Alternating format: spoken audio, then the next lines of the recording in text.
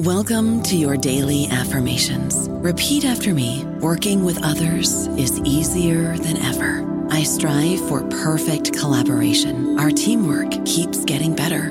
Yeah, affirmations are great, but Monday.com can really get you the teamwork you desire. Work together easily and share files, updates, data, and just about anything you want all in one platform.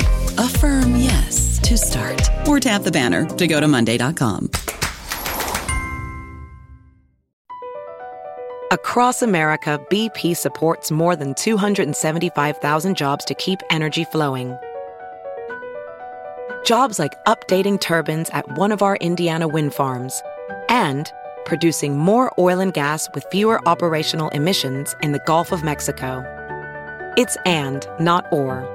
See what doing both means for energy nationwide at bp.com/investing in America. We got another day of NBA action. And with FanDuel, every night is a watch party. So it's time for your FanDuel crew to make their bets. So, what's the move tonight, gang? You know that new customers who bet $5 get $200 back in bonus bets if you win. Woohoo! We're heating up, fam. Bet all the stars with all your friends and make every moment more. Only on FanDuel. New customers bet $5 get $200 back in bonus bets if you win. Make every moment more with FanDuel. It goes down in the DM. It go down in the DM. 21 plus and present in Virginia. First online real money wager only. $10 first deposit required. Bonus issued is non-withdrawable bonus vest that expires 7 days after receipt. See full terms at FanDuel.com/sportsbook. Gambling problem? Call 1-800-GAMBLER. Welcome to the New Books Network.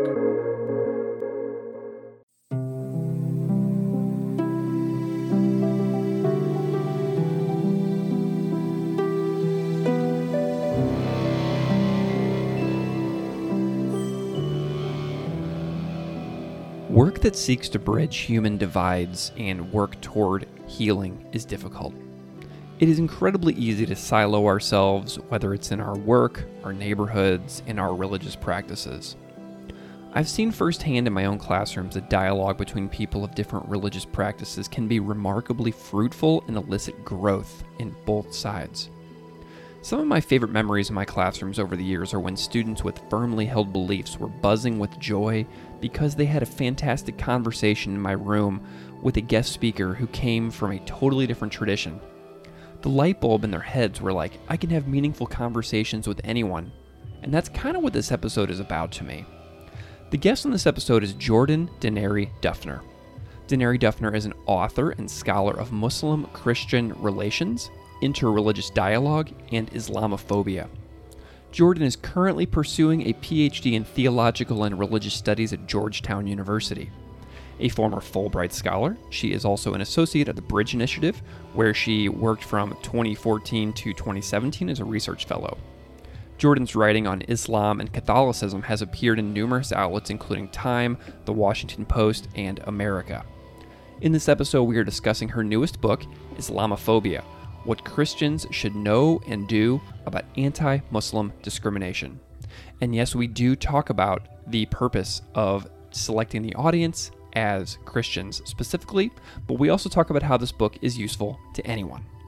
You can find Jordan on her website at jordandenary.com and on Twitter at jordandenary. Thank you so much for listening. Jordan Denary Duffner, welcome to the show. Thank you so much for joining me today. Thanks for having me. I'm delighted to have you here, and I'm wondering if you can start off by introducing yourself a little bit to the audience so they know who you are and what you do. Sure. Again, I'm Jordan Denary Duffner.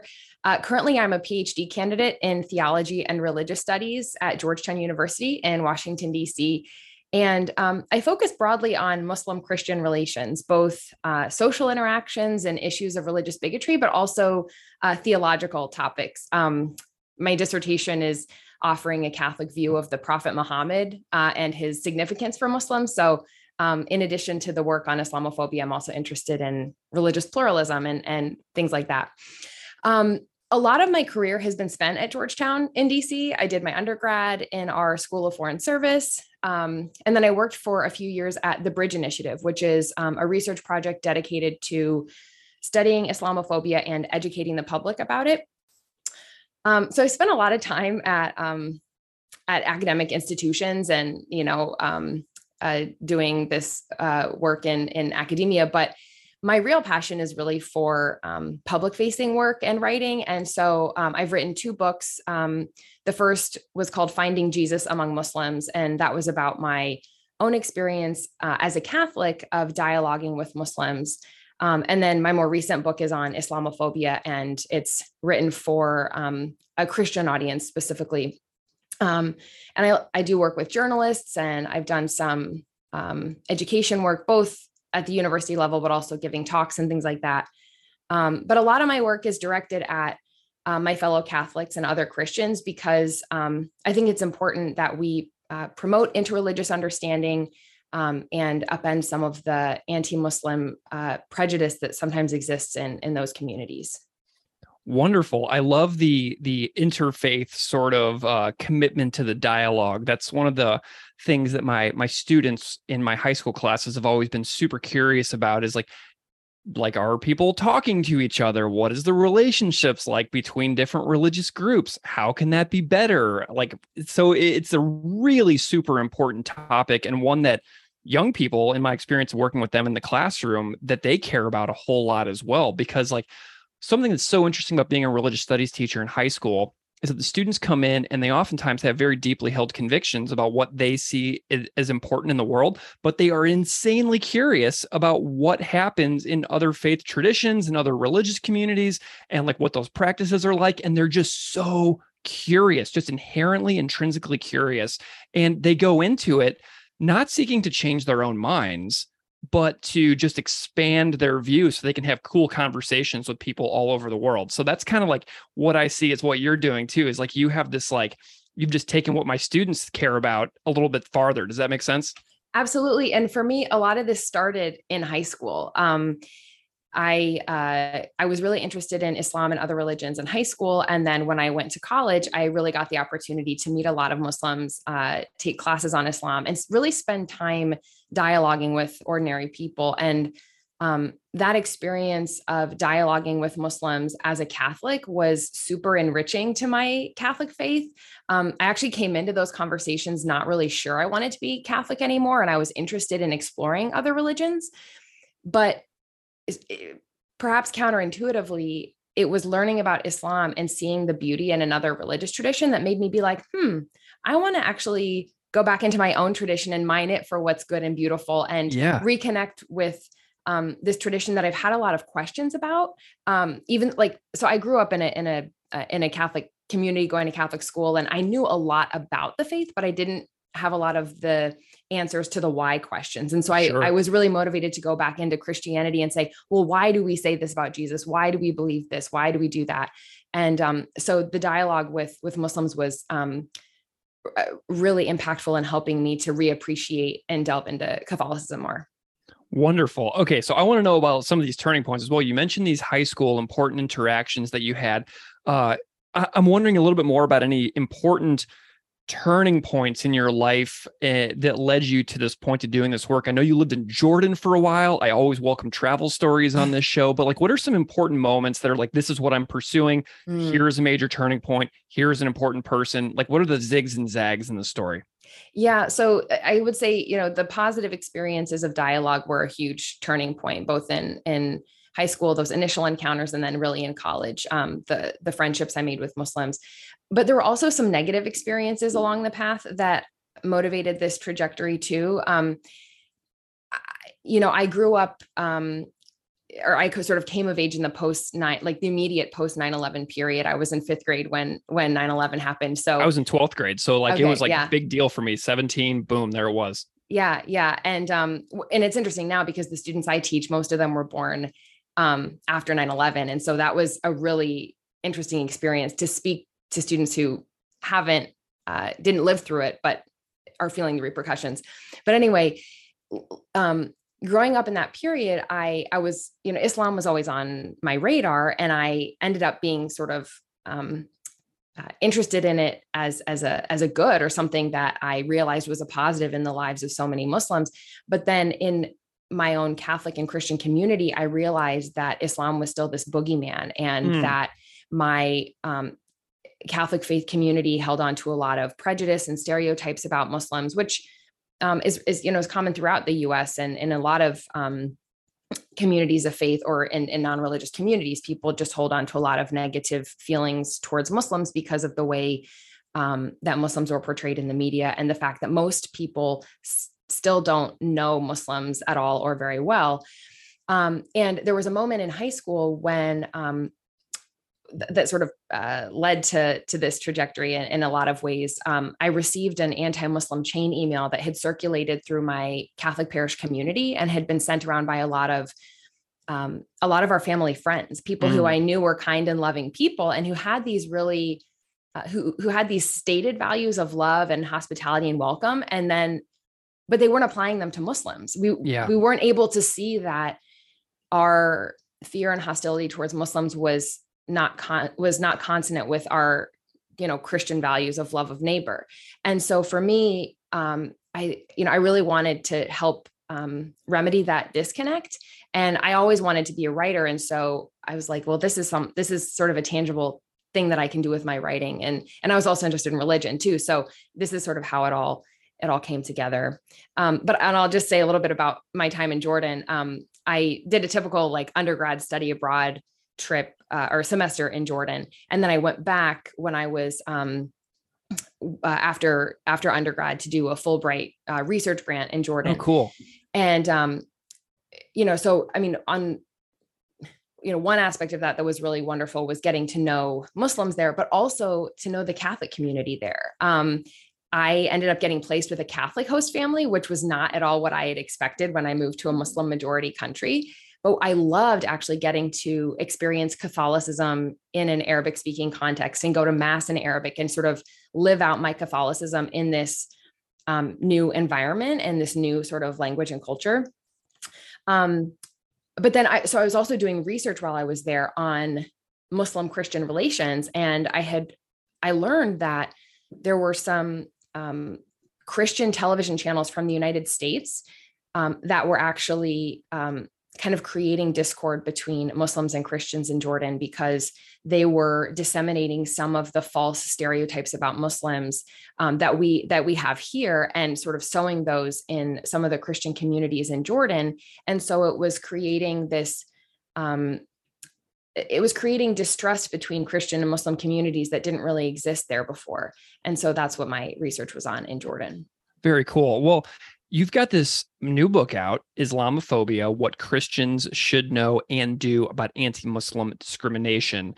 So I want to dive into this book here. And so how do you define Islamophobia right off the bat? Yeah. So, on its face, linguistically, the word Islamophobia would indicate fear of Islam. So that's one way someone could define it. But I take a different approach in the book. My definition is prejudice and discrimination that targets people based on their perceived association with Islam and Muslims. Now, what does that mean? Because it's kind of a mouthful too. I'm trying to get at a few different things.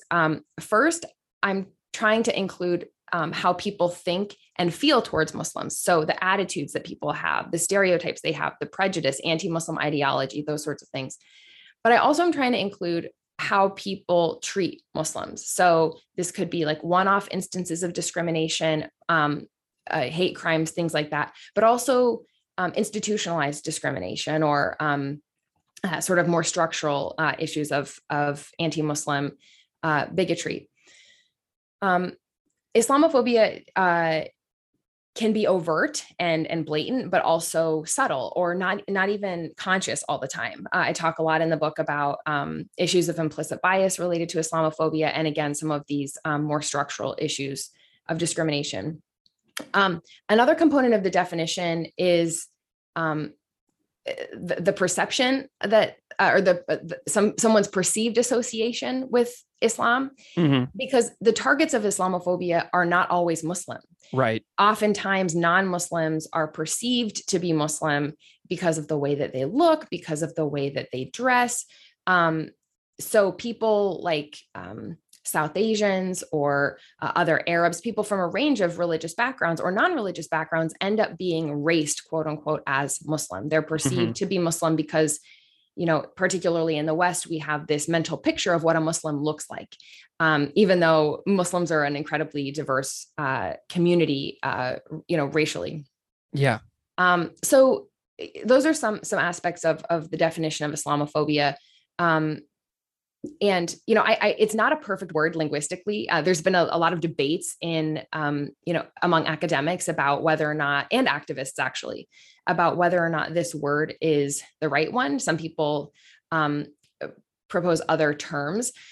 I think Islamophobia is the right one because we need a word for this phenomenon. And this is the word that's already out there that people know. And, terms like anti-Semitism are also not linguistically perfect when we're talking about anti-Jewish discrimination, so I think we have to use a word, and even if it's not perfect, and Sure. I think Islamophobia is that word right now.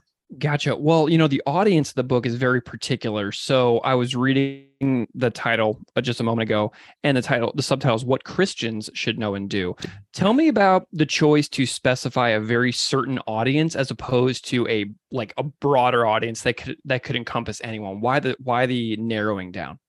Yeah. So, I hope that the book is accessible to people beyond the Christian community. But it is for sure. Yeah. I want to clarify that it definitely is. I felt like it was for sure. I'm glad. And I hope that teachers could use it in classrooms with really diverse students. But you're right. I wrote it specifically for a broadly Christian audience for a few reasons. One, because I thought it was important that there was a book on Islamophobia that spoke specifically to the hesitations that some Christians have about Islam and Muslims. Because, I think a lot of people are concerned about things like Islamophobia, but they still, someone needs to be able to speak to the hesitations that they might have from with the language that they're familiar with. That's another important aspect of the book where I'm speaking as a Christian to other Christians. So I'm sort of diagnosing this problem of Islamophobia using our own religious language. Obviously we can say that as human being, regardless of our religion, that religious bigotry is wrong, just sort of on a human level. But what I'm trying to say is that Islamophobia and other forms of religious bigotry go against our basic Christian values of love of neighbor. And, I elaborate on this in other ways as well. And I think the third reason why I wrote the book specifically for Christians is because unfortunately we have been really involved in the Islamophobia that exists here in the US, especially, and in other Western countries. Christian communities have contributed a lot to Islamophobia.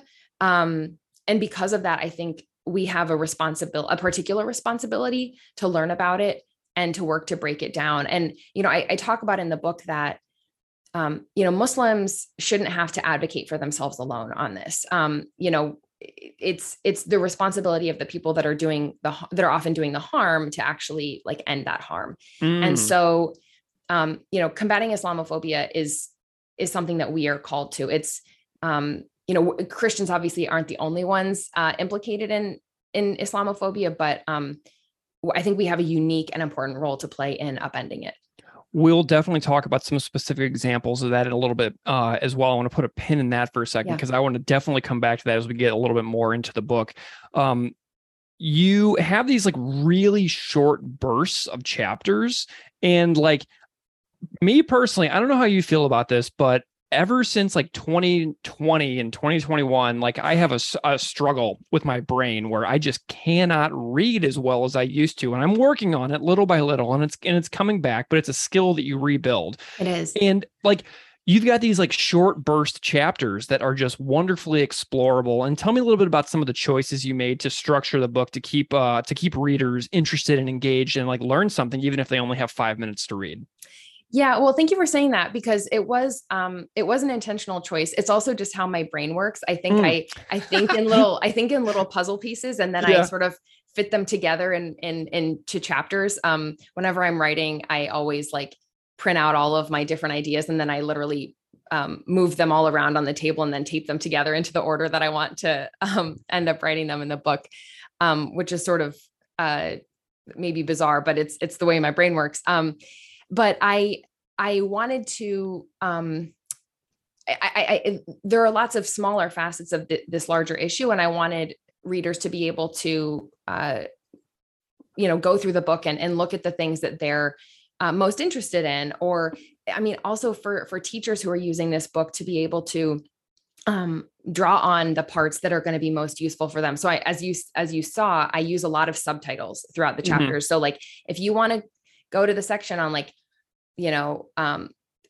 one section, for example, is about the phrase, "Why don't Muslims condemn terrorism?" So if you're interested in that sort of, what I would consider sort of an Islamophobic question, and how, like, why that question comes up, and then what our proper response to a question like that is, you can go straight to that section and read it yourself, or assign it to students, or discuss it with friends, that sort of thing. But yeah, just to give kind of a super broad overview of the book, the first half, as you know, is all about the problem of Islamophobia. So I have different chapters outlining the problem and each chapter addresses what I think is going to be a misconception that readers are going to have. So one of the early chapters, for example, is all about how Islamophobia is not a new phenomenon. I think a lot of readers first became aware of Islamophobia in like the Trump years, during the lead up to his election and those sorts of things. But Islamophobia goes, back to 9/11 and far, beyond that into history. So I talk about some of the historical roots. And then I talk about, for example, how Islamophobia exists on both sides of the political spectrum. It's not just a Republican issue or something like that. So I kind of have these chapters that debunk what I think would be certain misconceptions that a reader might have. The second big section of the book looks at Islamophobia specifically in Christian communities, both contemporary issues, but then also historical dynamics between Christians and Muslims. And then the last section is looking at our Christian tradition and how it can actually provide solutions to this problem of Islamophobia. So I draw on different teachings and theological and moral resources in the Catholic tradition specifically to talk about how we can draw on our religion to combat this discrimination that targets people of another faith. So that's the overall arc of the book. Awesome. And something that you do very well in the very beginning of the book, which I think would be particularly relevant to teachers specifically, is the way that you start off with this massive demographics exploration, basic facts, clarifying terms, demographics. And, you report that the Muslim population in the US is about 1% and is expected to rise to 2%. So are people surprised when you talk to them about this, like what a large percentage of public discourse is spent on a population which is teeny tiny across this country? What surprises have you run into in conversation with folks? Yeah, I think that is a surprise. I think there was a survey done a few years ago asking people how big they thought the US Muslim population was, and people thought it was like 20 or 30% or something like that. Holy cow. What those surveys often demonstrate also is that people think every demographic group is larger than it actually is. So if you were to add up all of the responses, it would be like 500% or something. People aren't thinking about the math when they offer these estimations, but people think that Muslims are a bigger chunk of the US population than they are. And another thing that comes up a lot in as like a surprise when I talk to Catholics specifically are the similarities that Muslims have with us in terms of the figures that are important to us, in addition to some of the teachings. Some Catholics might know that Mary, for example, is an important figure in Islam. And when I talk about that, that's something that people are really interested in, because Mary is so central for Catholics. And then to find out how important she is for Muslims is a great bridge builder. But I also talk in the book at a certain point about how Mary has actually also been used to divide Catholics and Muslims in certain periods of history. So even these holy figures that should draw us together sometimes get roped into our interreligious polemics. And Mary gets sort of thrown back, between the two communities in sort of a hateful way. But yeah, I think another thing that's surprising to my audience is that most Muslims in the world are not Arabic speaking, and they don't live in the Middle East. As you know, the vast majority of, maybe not the vast majority, but a majority of the world's Muslims live in Southeast Asia, in Indonesia, Malaysia, India, Pakistan. And only then, do we get into Egypt and Nigeria and other countries in the Middle East or in Africa. And that just flies in the face of people's expectations, because we have this association between the Middle East and Arabic and Muslim, that if people live in the Middle East, they're Muslim, which they're not always, and that all Muslims must be from the Middle East. And so I think one of the helpful things in upending Islamophobia is just disassociating those things and helping people realize that Muslims are a really diverse community. Yeah, I want to return back to that important thing you said earlier about how Christians have contributed to this problem, because this is an ugly truth that we have to dive into, right? And the intro of the book, you have a great passage that says, quote, "The prejudice and discrimination that Muslims have faced, the way Christians have contributed to it, and the moral and faith-filled duty that Christians are called to play in upending Islamophobia," end quote. So the words "contributed to" strike me as essential here. There are plenty of documented instances of pastors and ministers making false and unflattering claims, as you mentioned in the book, about Muslims, slights and offhanded comments and negative assumptions. And so I'm wondering if you can talk to me a little bit more specifically about how you see this line of how Christians have contributed to anti-Muslim discrimination and prejudice. And, because we're turning the mirror right on a particular group here, a group that you're a part of and that you're writing about in the book. So talk to me about turning that mirror around a little bit.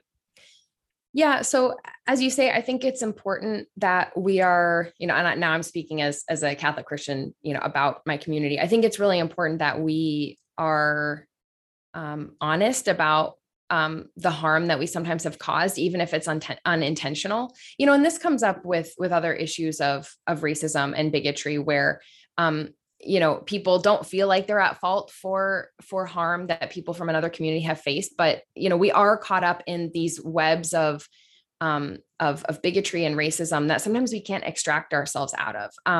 And, I think that's where Christian language actually becomes really helpful, to talk about Islamophobia as something sinful. For example, we realize in the Christian tradition that we aren't perfect, but there is room for improvement, and that God actually calls us out of these webs of sin. I don't think there are certainly Christians who intentionally are promoting Islamophobia in a very self-conscious way. But I think most of us are not, and I think back on my own Catholic community and the folks that were sending around this email when I was a younger person. No one was intending harm there, but it was happening, And so, so I think it's important that we name these harms. And so one of the things that I do in the book is to give examples of some of the ways that Christian communities have been purveyors of Islamophobia. And I want to say that we aren't the only people who have an Islamophobia problem. Sure. Whether it's, atheists or Buddhists or Jews or Hindus. I mean, lots of different communities, have issues with Islamophobia. And of course, Muslims have their own challenges with bigotry in their community towards other groups. This is a human problem where we 100% scapegoat other communities, whether religious, racial, cultural, national. But I think that it's,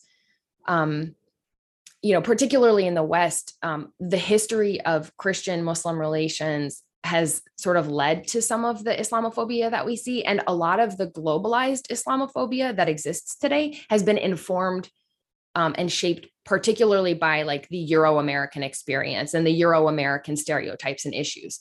So we have a special role to play in upending Islamophobia. And, I'll just say, to give some examples from the book about the kinds of contemporary things I'm talking about. I talk a little bit about issues in the evangelical Christian community. This has been well documented by other writers, so I didn't spend a lot of time on it, but you have a lot of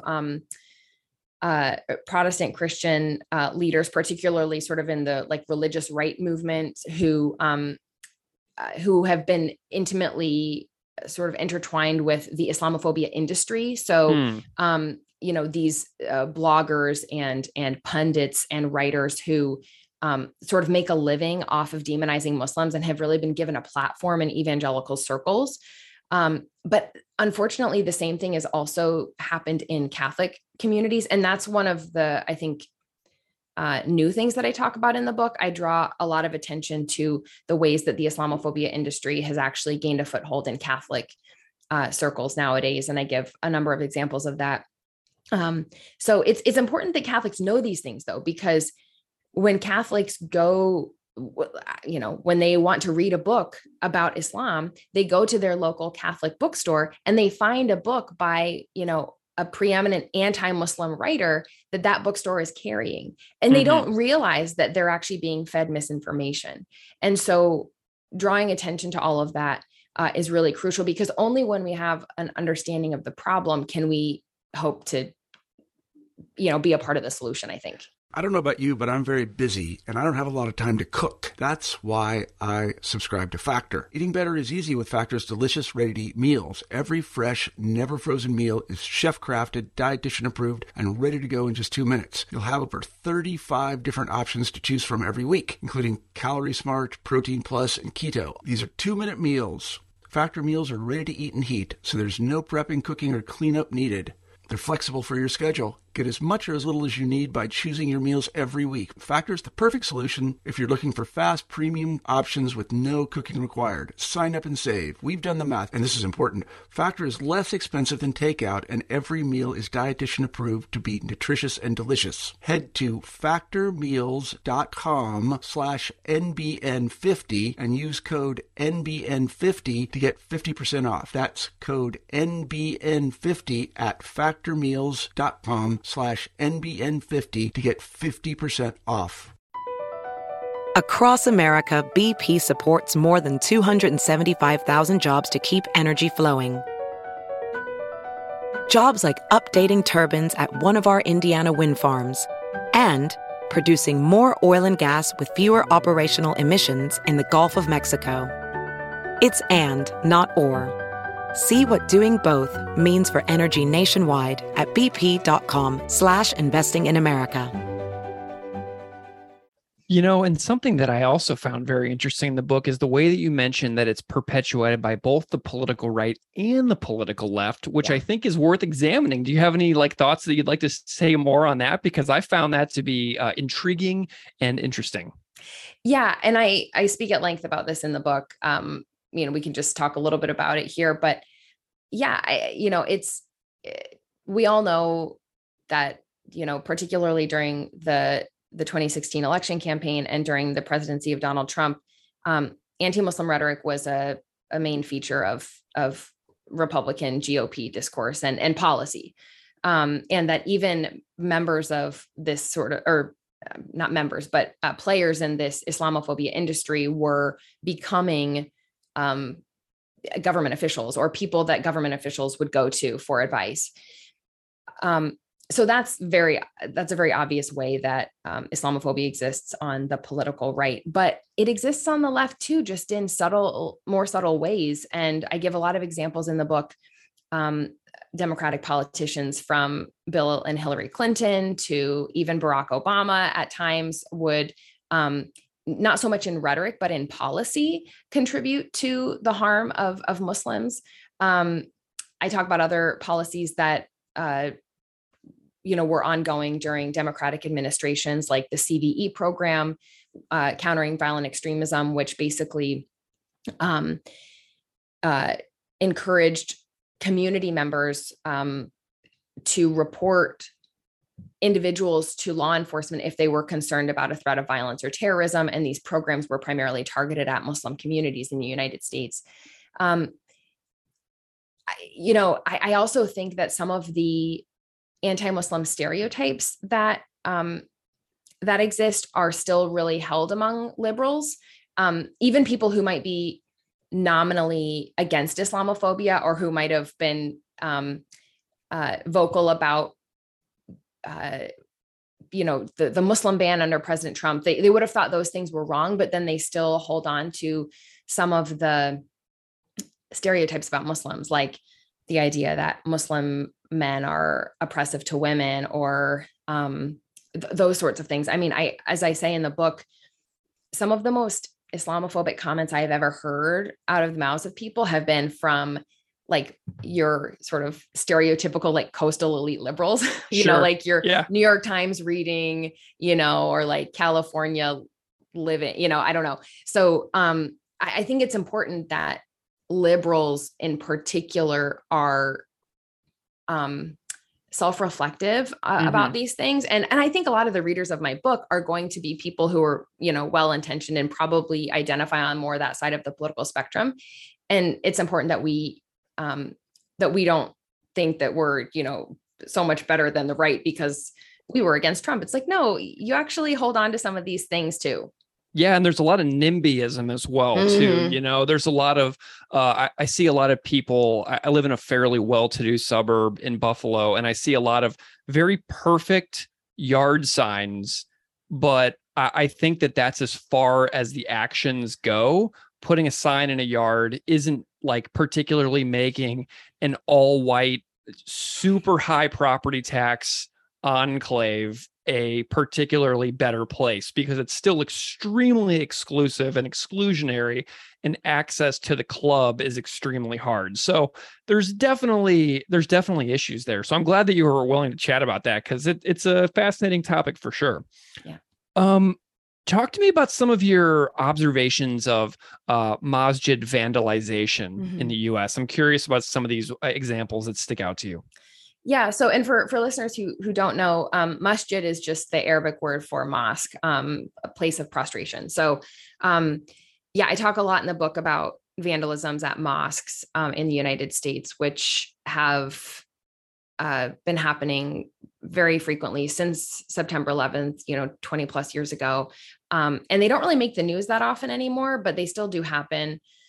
And unfortunately, they often happen around Muslim holy days. One of the unintentional side effects, I think, of increased media coverage of Muslims during their holy seasons is that it actually draws attention to these communities. And then people who, are, people who have negative feelings towards Muslims and are violent and hateful will go and attack these mosques. So we have things like arson and vandalism. And, I also talk about cases where like local anti-Muslim groups have gone to mosques pretending that they're interested to come for like a field trip and to learn. And then they will sort of harass the leaders of the mosque and things like that. And it's just very sad. So many religious communities face these sorts of things in different periods, and, and it's tragic whenever it happens.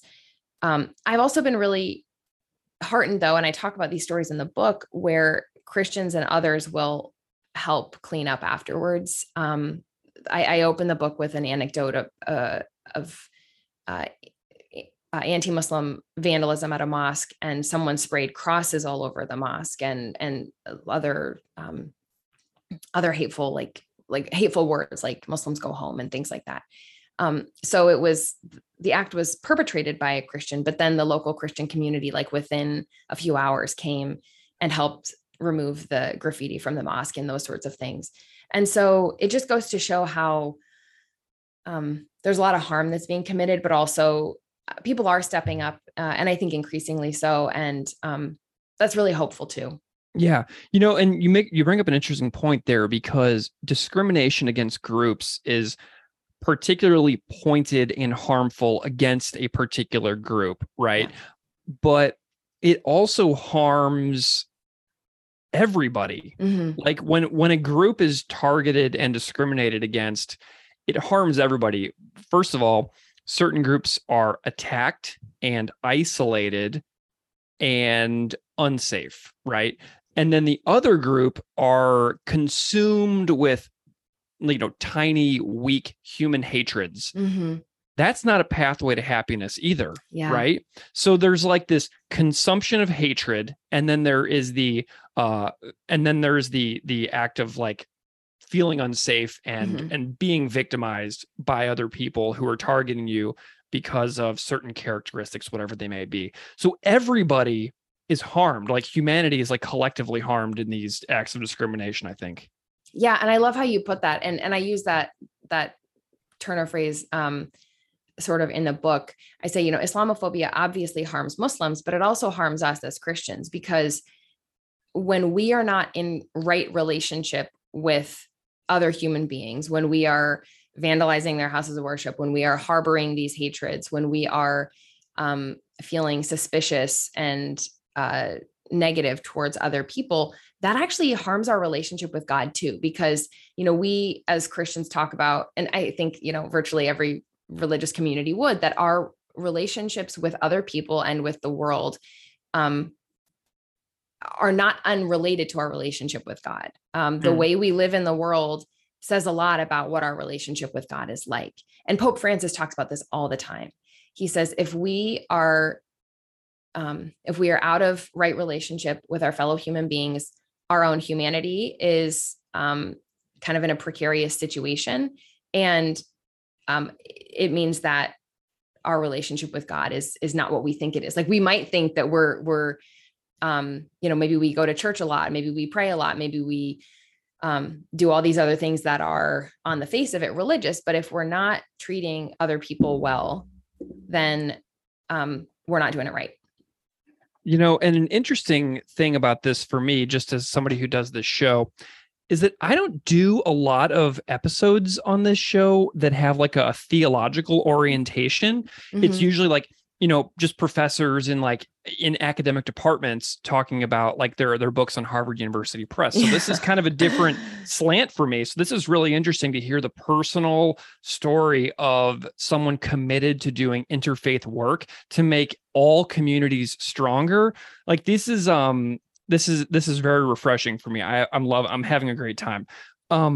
So, I am curious about, that you have a section in the book called Why Me? Mm-hmm. Right? Talk to me about that section, because I think it's super important to say to listeners, like why me? Like, mm-hmm. why am I doing this particular work as a representative of my community, reaching out to other communities? Like, why you? And, tell me a little bit about that.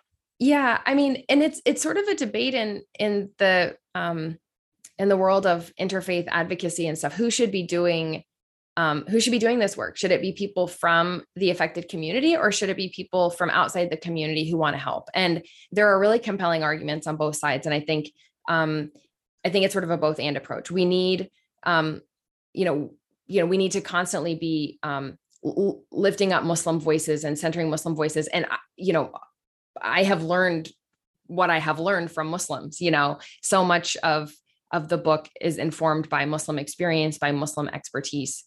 And that's super important. At the same time, I'm afraid that my Catholic faith community needs to hear it from someone that comes from that community. Unfortunately, a lot of people in my faith community, whether they admit it or not, are not going to be as willing to listen to somebody who's Muslim when it comes to these sorts of things. And honestly, a lot of my Muslim friends have told me, I don't necessarily want to go into your church and beg the people to see me as human. That's your job, you know? And I'm like, yeah, it is my job. Like, you shouldn't have to do that. That's my responsibility. So it takes guts too, for you to do that. I mean, it really does. Well, and it's not always fun. And I have been called a traitor to my own religion more times than I can count. I can't imagine how unfun it actually is.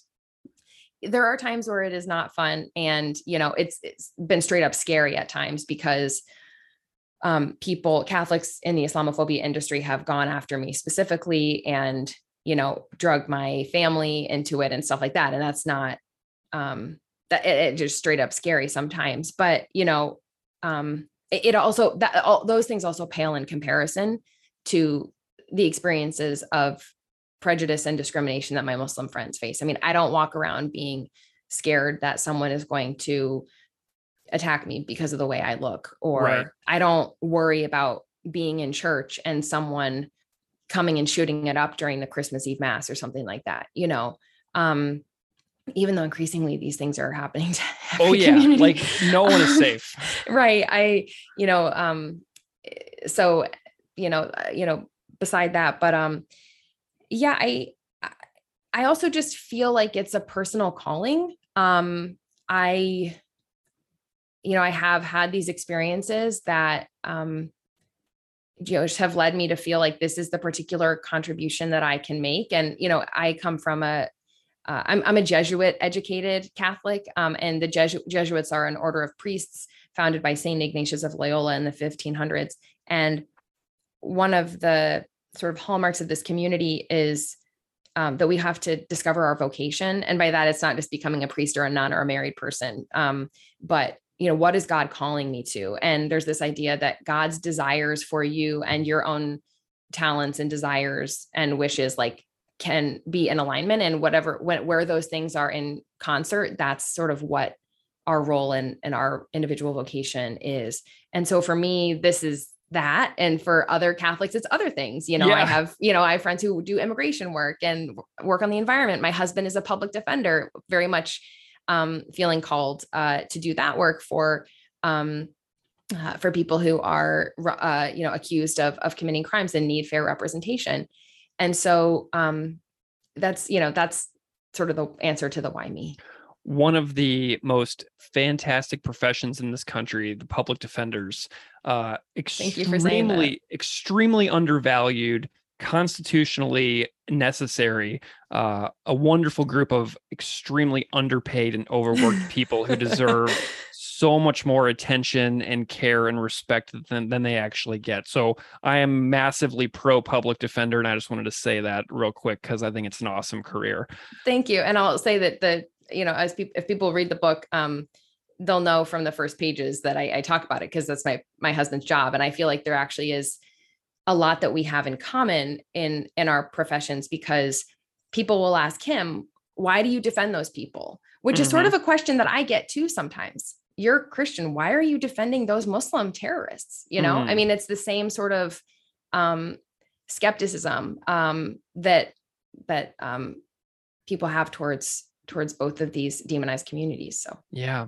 Talk to me a little bit about, running some of the stories in the book past Muslims. I'm curious about any dialogue or reviewing or anything like that to make sure that the book was as good as you could possibly get it, being an outsider to that community. Yeah, that was super important. And it's something that I've implemented with both of my books.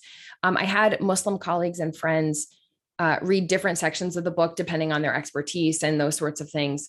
So that was really helpful. And sometimes they would come back with pretty big suggestions or edits, or, you're missing this, or what about this part? That kind of thing. Also, as you know, the book has a lot of anecdotes and personal experiences that I recount of pretty traumatic things that people have gone through. Some of those things are just publicly available in news media. But a lot of them were personal stories that friends actually shared with me. So I wrote up a draft. I would then send them the draft. What do you think? Recognizing that this isn't easy to talk about these things. It's really important.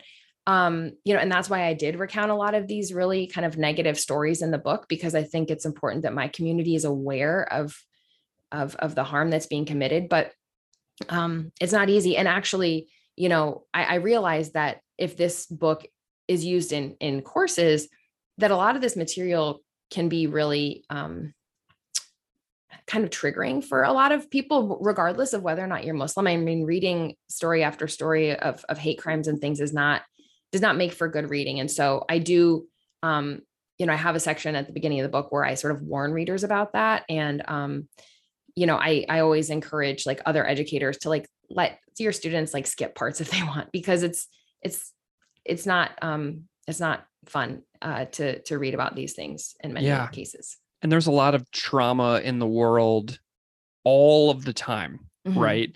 Anybody with the internet is constantly being exposed to new atrocities occurring either down the street or on the other side of the world. Like it's just the way that our society is now. So that's a really good point.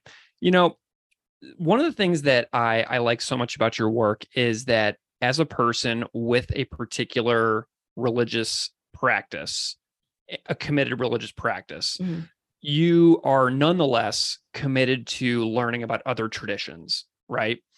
And I'm wondering if you can say a little bit about why, in general, you think that learning about other religions is important, regardless of one's own spiritual practice. Yeah, I'm thinking a lot about my students from the class that I taught last semester in answering this question, because I was teaching an intro to Islam class at Georgetown, and I had 28 students from all these different backgrounds. And, I'm sure a lot of them came in with really different reasons for taking the course. But I think, first and foremost, it's important to learn about other religions because it helps us to better understand our fellow human beings and how people make sense of the world and our place in it. And one of the things that I think is really fun about studying religion is you realize that all of us are kind of trying to do the same thing. We're trying to make our way through the world to live with joy and hope and optimism, and how we, make sense of the things that are hard. And religions allow people to do this. I also, one of the things that I think is important when teaching about religion is drawing attention to the fact that religion as a category is sort of a modern construct that for a long time, the human family did not categorize religion as something separate from the rest of their life. There wasn't this idea of like the religious and the secular. This is something that came out of the Enlightenment. Like before, people just lived, and religion wasn't its own thing. It was just, it seeped into the rest of their life. And so, and I think it's important for students to understand that today, that even if they don't identify as religious, like religion, impacts all of us. And even if you're not, like a practicing Christian, for example, you're trying to sort of make your way through the world in ways that might not be too different from someone who's Christian. You might have different language that you use to talk about how you think about the world and your place in it, but we're all trying to do the same thing.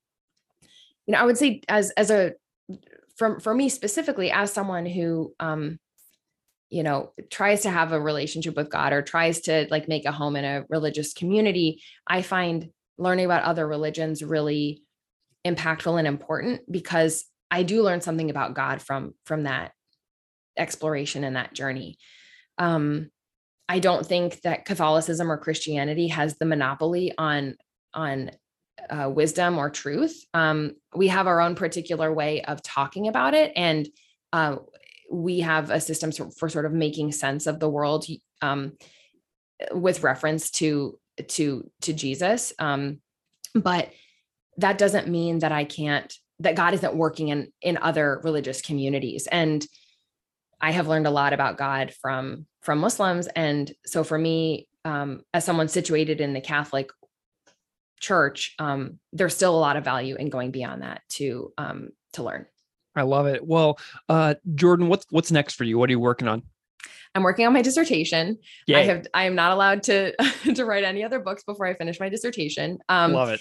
But I'm still, active in the public space and doing talks and writing smaller things here and there. So yeah, people can look for articles and things like that that'll be coming out in the next while. Is there a place where people can connect with you online if they want to get in touch or follow along? Absolutely. I'm on Twitter and Facebook and Instagram. I also have a personal website that people can easily find through Google. And I'm probably going to be launching a Substack newsletter at some point in the future. And then my 2 books, which are easily Googleable also. Perfect. Well, Jordan Denary Duffner, thank you so much for joining me. It's been a real pleasure today. Yeah, it's been great, Greg. Thank you.